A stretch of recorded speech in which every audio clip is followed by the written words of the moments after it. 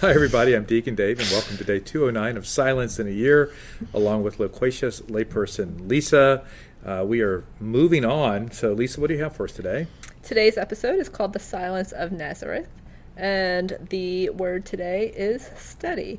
And Cardinal Sarah is actually referring to a homily from Pope Paul VI, where he says that Nazareth is a kind of school where we may begin to discover what Christ's life was like, and even to understand his gospel. So visiting these places, these holy sites, is really a way to immerse ourselves into the environment, I mean, in the best way that we can today. Of Jesus. And so in Nazareth, we were able, and you and Debbie had mentioned this on a previous episode, how we went to see where the angel Gabriel came, and the Annunciation, where Mary, through the Holy Spirit, conceived Jesus, and then their home, where, and I don't know if you guys talked about this, but that's where Jesus learned to obey. And there's even like a little little thing on the ground that says that. And just being able to, it's called the fifth gospel. The Holy Land is called the fifth gospel. So it's kind of a way to study without reading, but actually living it. Yeah, I like that. I like that concept of learning to obey. And I think that when we spend time in silence, I don't know what you're doing with your head. I was trying to get in the picture. But you're going like that, like a little thing going on. But when we spend time in silence, I think that is an opportunity for us to learn how to better obey God. And I think one of the primary ways that we can better obey God is to better understand the truths, right, that He has set down, and that the church has echoed and reinforced over the centuries. And by doing that, it makes it, I wouldn't say easier, but it makes it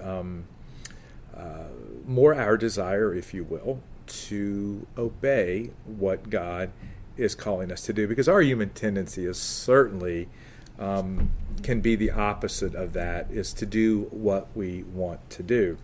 It's funny, like my grandson, Theo Matthew, he's almost 18 months old. We're going to see him this Sunday. And he does what he wants to do. He throws food on the floor. He rattles the pans. He takes everything out of the cabinets. He creates total chaos. And, of course, we love every bit of it because we don't have to clean any of it up. And he's totally cute when he's doing it. But, he is exercising a freedom based on his own understanding of things without any accountability or responsibility or culpability. But as he gets older, then his parents will continue to teach him, at least I hope so, I think they will, teach him the right things to do, what is right and what is wrong. And that freedom is not, I think this whole thing's really important. Freedom's not doing what we want to do. I can't say that enough. It's obeying what God has called us to do. That's authentic freedom. That's what St. John Paul II said.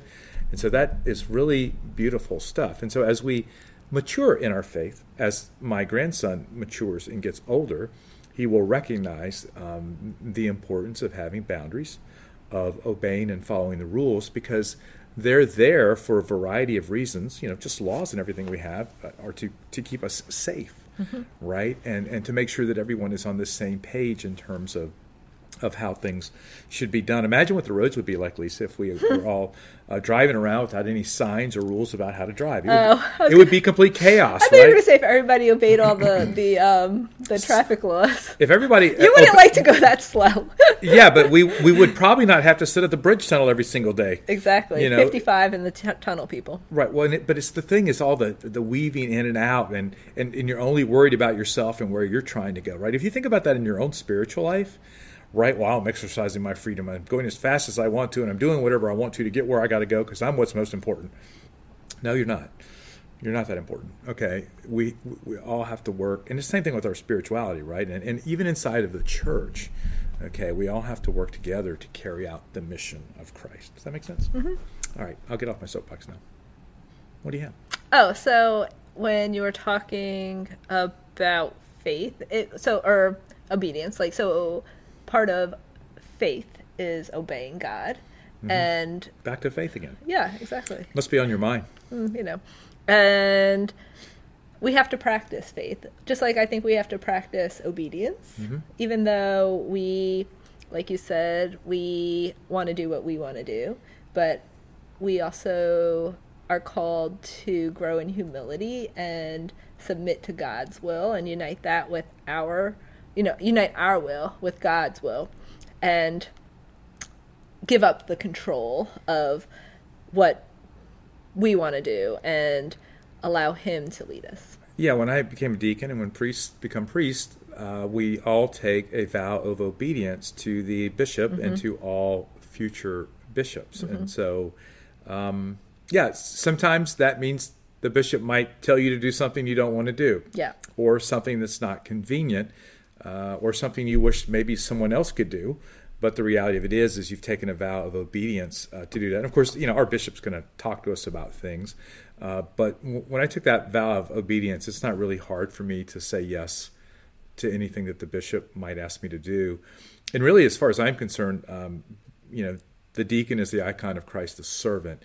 And so for me, that kind of extends down to everybody else, the pastor, the parochial vicars, the people in the parish, right? That I am called to serve all of them, because that's my role. And so the most interesting thing is is God telling me to love His people, right? Right. So if I'm obedient to God in loving His people, I will be serving them. And loving them takes on a lot of different forms, from fixing gutters to spiritual direction, to moving plants, to just fixing cars, helping people with cars that they've got that are messed up. So, being a deacon, you get called on for all kinds of stuff, from the spiritual to the not so spiritual. Well, it reminds me of the episode we just had to serve. Yeah. And part of serving is following, which is obedience. Yeah. So it all ties hand in hand. And I don't know if you and Debbie mentioned this when you were talking about Nazareth a few episodes ago, but you had mentioned before we started filming, like, that Nazareth, the silence of Nazareth, is referring to Jesus's hidden life. Right. And how we don't know what happened there, but we can just imagine, especially if you're able to visit, you could just imagine, like, when you go to Joseph and Mary's house, like, just Jesus, like, running around in there and helping Joseph and helping Mary with the different things. And we just there's some books on like the silent life of Jesus that are pretty interesting, but we can pray into it and see what God reveals to us. But we really, it's a mystery. No, I agree. So, takeaway question: what does your hidden life look like? Would you want anybody to know? Would you want Jesus to know? He does. He knows, but you get my point. Let's pray in the name of the Father, and the Son, and the Holy Spirit. Amen. Lord, we thank you for the gift of silence, and we thank you for the gift of obedience, and we thank you for the gift of faith. And I ask that you bless everyone in the name of the Father, and of the Son, and of the Holy Spirit. Amen. See you.